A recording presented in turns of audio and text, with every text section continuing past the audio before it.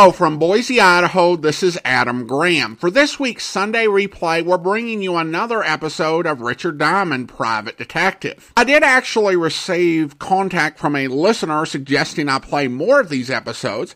I would encourage you, if you do want to hear more Richard Diamond, we did the entire series a few years back, and you can find our feed over at biglist.greatdetectives.net or in your podcast feed. As this episode was recorded several years ago, some details may have changed, and any promotions and offers mentioned in the episodes may not be valid if they're not currently on our website. But now, here's your Sunday replay. Welcome to the Great Detectives of Old Time Radio. From Boise, Idaho, this is your host, Adam Graham. If you have a comment, email it to me, box13@greatdetectives.net. Follow us on Twitter at Radio Detectives, and become one of our friends on Facebook, facebook.com/Radio Detectives. I do want to remind you that Great Detectives of Old Time Radio t-shirts are still available. You can pick one up year-round. Either go to t-shirt.greatdetectives.net to pick up our regular Great Detectives t-shirt, or go to yourstruly.greatdetectives.net to get your copy of our 70th anniversary t-shirt at yourstruly.greatdetectives.net. Today's program was one of those episodes that was rebroadcast in 1953 as a summer replacement series. And this is also an episode where we don't know when the original episode aired. It would have been sometime during the autumn of 1951, but we can't say for sure. The actual title of this episode, there's not a program that exists during the original air date, so this could either be a case of an episode that aired on, say, December 27th of 1950, or it could be another episode that's missing and they changed the script. At any rate, the rebroadcast date is September the 13th of 1953, and the title is The Charles Johnson Matter.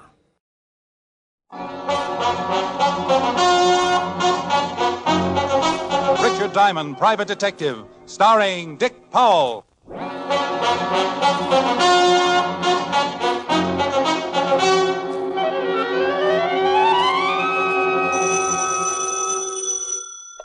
Diamond Detective Agency, a beauty on the boulevard, a bearcat in the brush. Oh, now, really? Patty?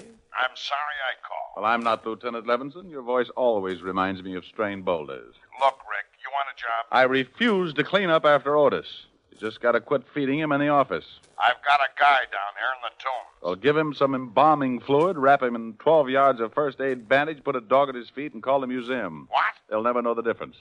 Just an old mummy you ran into when you were out trying to dig up a date. Oh, for Pete's sake. Well, what's on your mind? This is not exactly official, but I've got a guy down here that I'm holding for the team in. He's screaming that he wants a private detective. A con? Oh, come on, Walt. He's got money. Money? Well, why do you drag out these conversations? I could have been down there by now. Money. According to Webster, any particular form or denomination of coin or paper which is lawfully current. According to Diamond, that which makes his little heart go pity-pat and his landlord send voodoo death warnings. Actually, I have certain rules about the people I take money from. First, they've got to have it. Second, they've got to be people. I closed my office and headed for the 5th Precinct, where Fatty Levinson, the guiding stomach of the homicide department, showed me down to the tombs where he introduced me to my potential client, a Mr. Charles Johnson, who was sitting in his cell looking very unhappy. Got a visitor, Mr. Johnson. The detective? Yes, this is Mr. Diamond. Go on in, Rick. Yell when you're done. Right. Thanks, Walt. Sure. Sit down, Mr. Diamond. What's your trouble, Johnson? I've been framed. Sure. I was convicted of passing counterfeit money. But you didn't pass it. Oh, certainly, I passed it all right, but I didn't know I was passing it. Oh, then you better tell me the whole thing.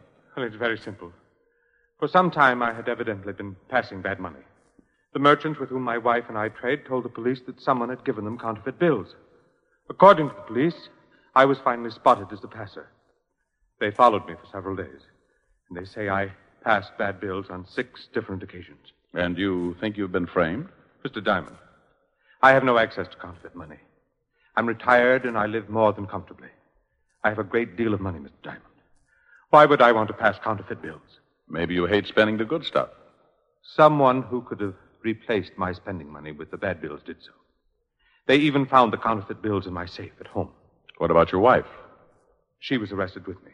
She passed some of the bills, and if we hadn't had a good lawyer, she would have been convicted also. Well, how do you get her off? According to the officers, I was the one who gave her the counterfeit bills. There's some law about that. Mm-hmm. Didn't do it of her own free will. This lawyer handled your case, too?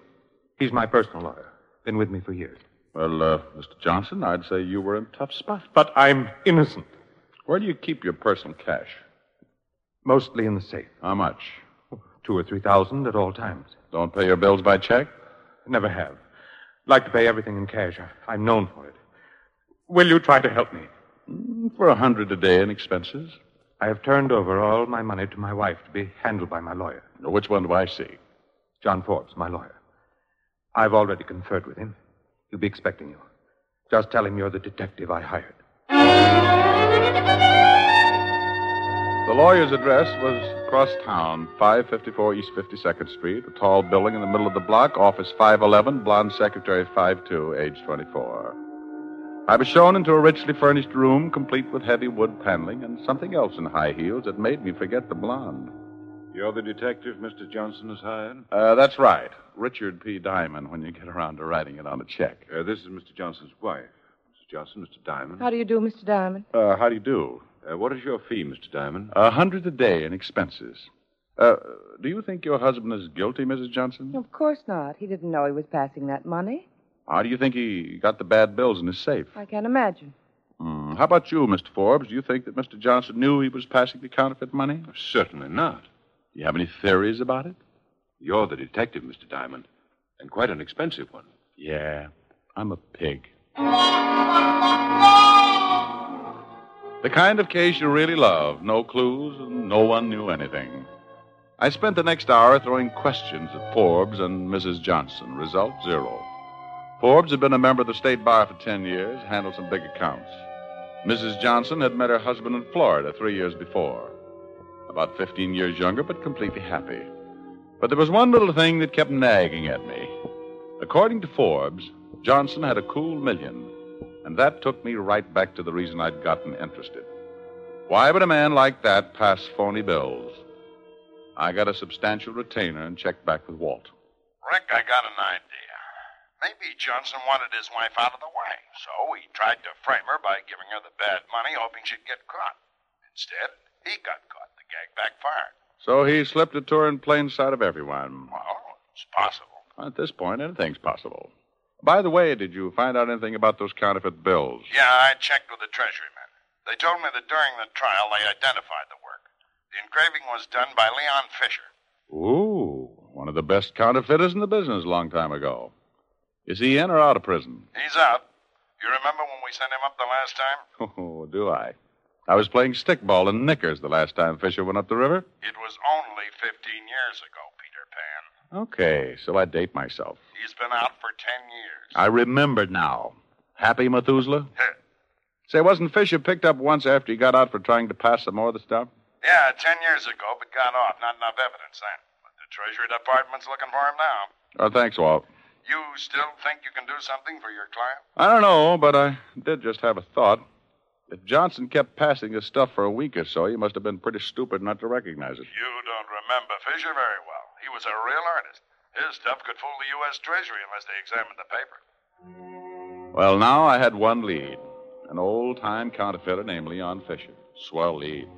Even the Treasury Department didn't know where to find him. But in my business, I could use a couple of gimmicks the team men couldn't. I left the phone booth and headed for the Lower East Side, and a gentleman known for his dubious ability with a paintbrush and his gifts of underworld knowledge, providing the price was right.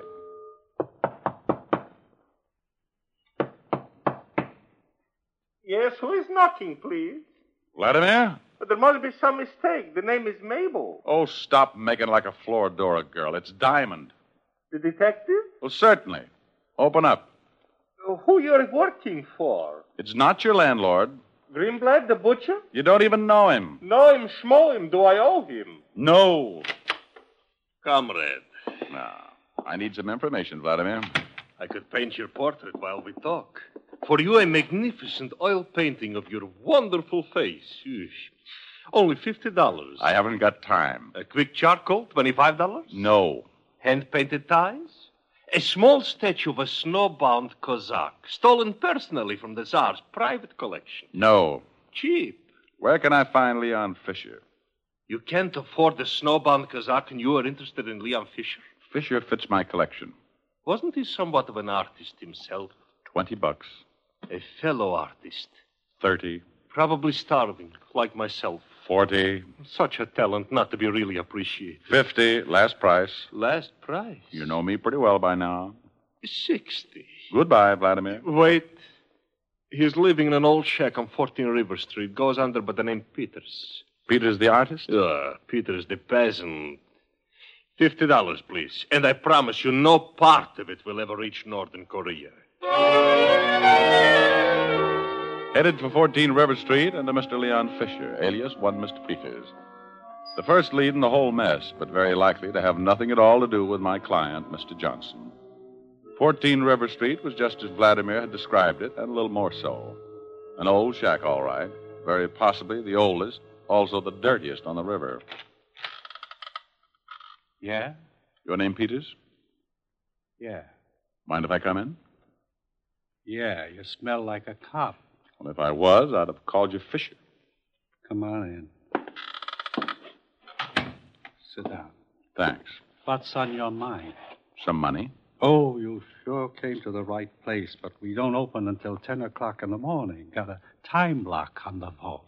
The Treasury Department is looking for you. What? Some of your portraits of our presidents have found their way back into circulation. I don't know what you're talking about. They got the plates when they sent you up the last time 15 years ago, but they never got the money. Remember? I still don't know what you're talking about. 15 years might make a guy think the heat's off. Get out of here. You know a man named Johnson? I don't know anybody you know or anything about money or plates. Now, beat it. I can make a quick call to the T-man. You got the wrong boy. Beat it. Boy? Let me tell you something. I was playing stickball with... Oh, forget it. He was Fisher, all right. No doubt about it. But I didn't have enough information or the authority to sweat it out of him. It was getting dark when I left and headed for a phone, keeping an eye on the shack in case Fisher decided to skip. I was halfway down the block when I heard it. Oh, no. The shot had come from the direction of Fisher's shack, so I took off like an overstimulated cabbie. Suicide? Didn't figure.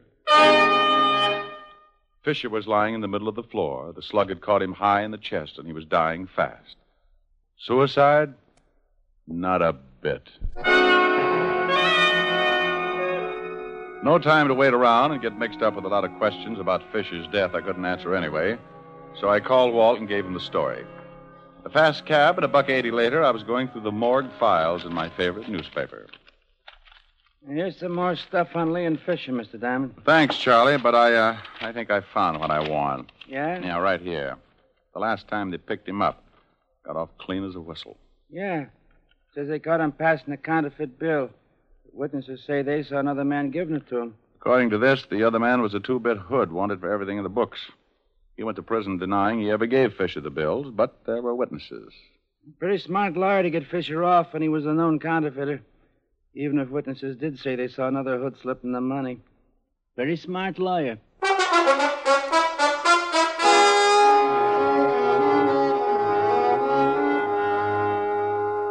Fisher was shot with a .32, Rick. Slugs and ballistics now. The killer didn't leave any footprints because of that rocky shoreline behind the shack. Well, now we know from Fisher before he died that the killer was the one who took the counterfeit money. You said Fisher told you he was forced to give up the money. The killer must have had something on Fisher. I found something in the newspaper morgue that might interest you, Walt. The last time Fisher was sent to trial for passing counterfeit money, he got off. That's right. You know how he got off? No, I can't remember exactly. Had a good lawyer. The lawyer used a loophole in the law, had witnesses who swore someone else gave Fisher the bad bill. Hey, that's the same gimmick Johnson's lawyer used to get the wife off. Same gimmick, same lawyer. What? Now, the lawyer who represented Fisher 10 years ago was a struggling criminal attorney named Forbes, John Forbes. Now representing Johnson, the man you've got locked up downstairs. Well, if he fixed that witness 10 years ago for Fisher, that could be the club he used to make Fisher give him the old counterfeit money. Well, he could have followed me, seen me go in to see Fisher, listened outside, and killed him after I left. I'll have him picked up. No, wait a minute. Where's your motive? Well, he's now handling Johnson's money, $1 million. That's motive enough to frame anyone. Yeah, but two things throw that out. Forbes is supposedly a very successful lawyer, and he only controls Johnson's money through his wife. Well, maybe she's in on it with him. That's a possibility. Either that or there's a way for Forbes to get the money without her knowing it. Could be. Now, first, we've got to find out how he handles Mrs. Johnson's money. And then we've got to find out if he really is as successful as he appears. I still think we better have a talk with Mr. Johnson. You know, I think you're right.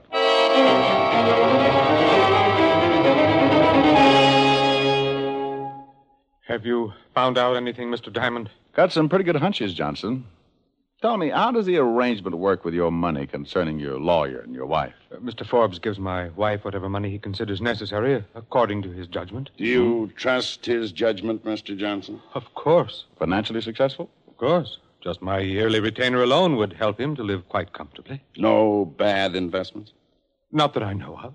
When he gives your wife the money, can he just write a check or make a withdrawal? Not without my wife's countersignature. Where did you meet your wife? In Florida, 3 years ago. Your wife and Forbes are very good friends? Well, the very best. Oh, now, wait a minute. You don't think... I don't know. But I'll let you know if I come up with something.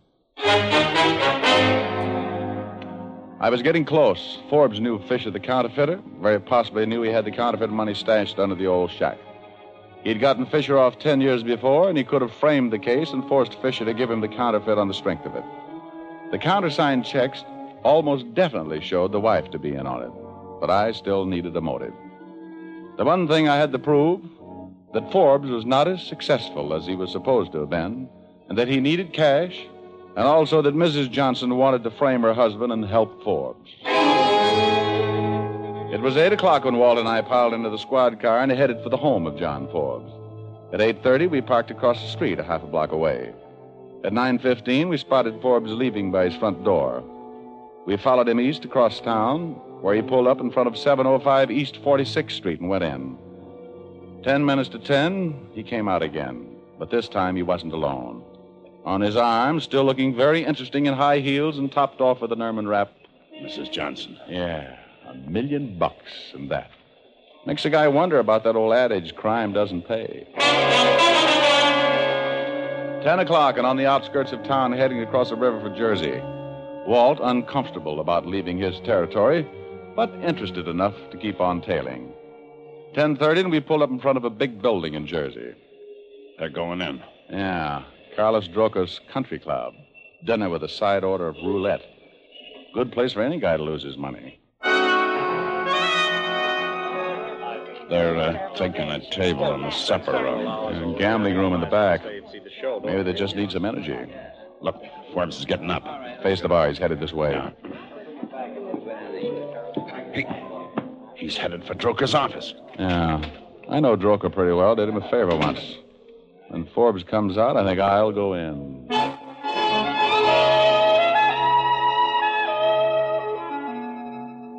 Well, it's good to see you again, Ricky.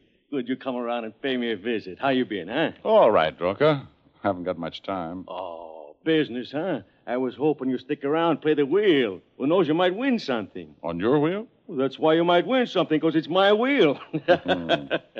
You want to do me a favor? You've done me a couple. I don't forget. The guy who was just in here, John Forbes. No, I can't knock him off for you, Ricky. He's too good a customer. Good customer loses a lot, huh? Yeah. Forbes one of the best customers I got. Pays up? Yeah, most of the time. Never got to a point where he couldn't? Only once I had to put the pressure on him. Only once. Oh, I see. But he paid up. Yeah. I gave him 60 days. How much was it, and when did he pay it? $15,000, and he paid it 10 minutes ago. He's going to lose some more. One more question. Did he give you check or cash? Cash. You know something, Ricky? What would guys like me do if there weren't guys like that around, huh? With guys like you around, there'll always be guys like that around. Goodbye, Ricky. Goodbye. We've been waiting for Having a little snort, Fatty? You did it again.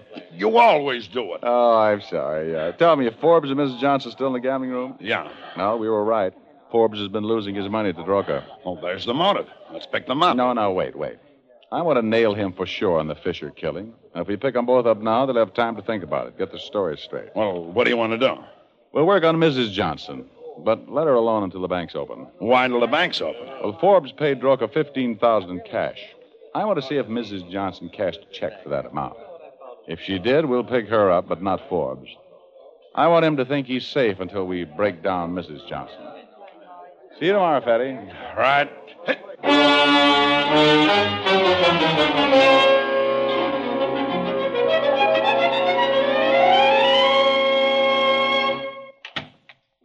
Morning, Walt. Hi, Rick. I got Mrs. Johnson in the other room, and she's screaming for her lawyer. What about the bank? You were right. Otis called in about 5 minutes ago. The bank cashed a check yesterday morning signed by Forbes and Mrs. Johnson for $15,000. How about Forbes? Had Collins watching him all night. He'll pick him up when we need him. Okay. Let's go to work on Mrs. Johnson. Okay. Otis, Yeah, Lieutenant. bring in Mrs. Johnson. Right, Lieutenant. You just gonna come right out and accuse her of it? No. Just a little friendly chat. Mrs. Johnson, Lieutenant. Come in, Miss the Johnson. meaning of this, Lieutenant. How are you this morning, Mrs. Johnson? None of your business. I demand to know what right Have you a seat. Not until I have an explanation. Have a nice time last night, Mrs. Johnson? Why, yes, I had a wonderful time. My attorney, Mr. Forbes, took me to dinner. Anything wrong with that? Went to Jersey, didn't you? I understand you followed me. Nice place, Trucker's Restaurant. I see. Yes, a very nice place, Mr. Diamond. Win anything gambling? I lost. Are you going to arrest me for gambling? How'd Mr. Forbes make out? He won a little, but I don't see what business Won that a is. little, huh? Well, for him, that's a change. What do you mean? Well, according to Droka, Mr. Forbes has been losing heavily for some time. I wouldn't know. What Mr. Forbes does with his money is not my concern. He paid Droka a $15,000 gambling debt last night. Did he? I understand you cashed a check for that amount yesterday morning. All right, what about it? You have the combination to your husband's safe? Of course, that's where I keep my jewelry.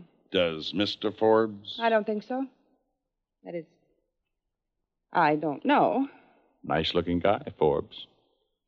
Mr. Diamond, I don't know what you're getting at, but this is absurd. Until last night, Forbes was too broke to pay off his debt to Droka. All right, supposing I gave Mr. Forbes the money. Is there anything wrong with that? I don't know. Wonder what your husband would say. It was a loan. Excuse me. You know something, Yeah? Mrs. Johnson? We think your husband was framed. We think someone put phony bills in his safe so he'd get caught Yeah, passing them. Right. Rick. Excuse me, Mrs. Johnson. McCarthy's been tailing Forbes. Says Forbes just purchased a ticket to Rio. One ticket? Yeah. If he's on such a gravy train, why pull out alone? Maybe he got more than the $15,000. Mrs. Johnson, we think John Forbes framed your husband so he could get money out of you. That's utterly ridiculous. And for a while, we thought you were in on it because the checks had to be co-signed. Well, I hope you've changed your mind. Oh, I guess we have to. Why would Forbes leave for South America if he was planning on getting money from you? Leave? One ticket for Rio.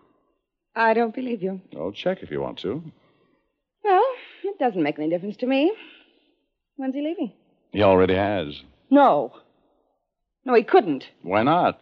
Just a trip, probably. He'll be back. He couldn't be.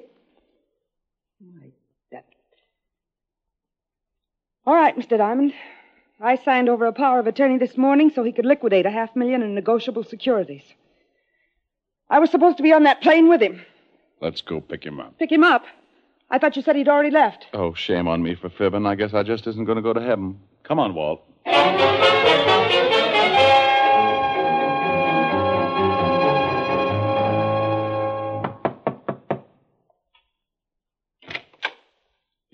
Mind if we come in, Forbes? Oh, the private detective. And Lieutenant Levinson. We've met. Well, I'm sorry, gentlemen, but I'm very busy. Oh, packing, eh? Well, Rio's nice this time of year. Yes. Well, come in if you like. Just go right ahead. We won't bother you. All right, boys, what's on your minds? Well, we just had a talk with Mrs. Johnson. She told us everything. What do you mean, everything? She's a little unhappy about you skipping with those securities. Oh? You don't mind if I finish my packing? Well, go right ahead. But we really couldn't see our way clear to letting you take a trip if you had those securities.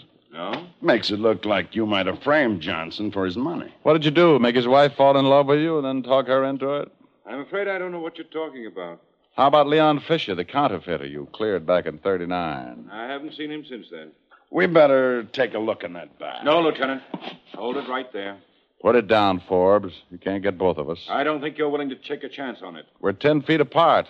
You try for the lieutenant, I go for my gun. And if I try for you? Walt.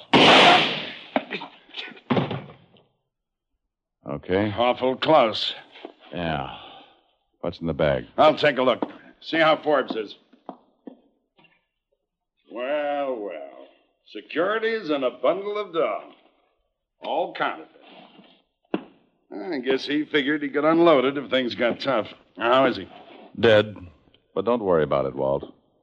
A guy like Forbes spent his time figuring out so many crooked angles for other people. Sooner or later, he had to trip over one and break his own neck.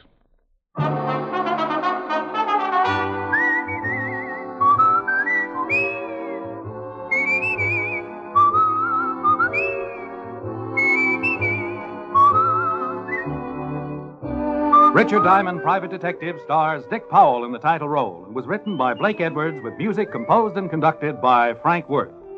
This is Bill Foreman speaking. Richard Diamond, Private Detective, is transcribed in Hollywood by Jaime Del Valle. Richard Diamond, Private Detective, has come to you through the worldwide facilities of the United States Armed Forces Radio and Television Service.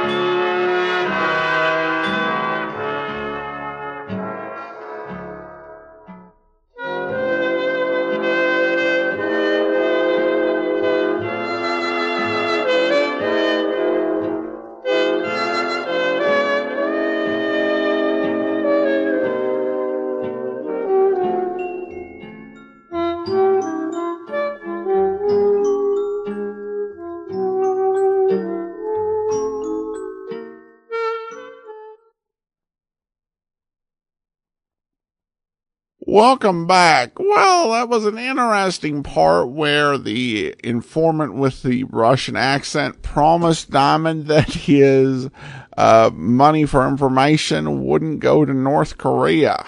Other than that, this was a pretty straightforward Richard Diamond case, though with a limited appearance by Sergeant Otis and no appearance by Helen. So that was a little disappointing, but it's always great to hear an episode of Richard Diamond we haven't heard before. So I hope you enjoyed that.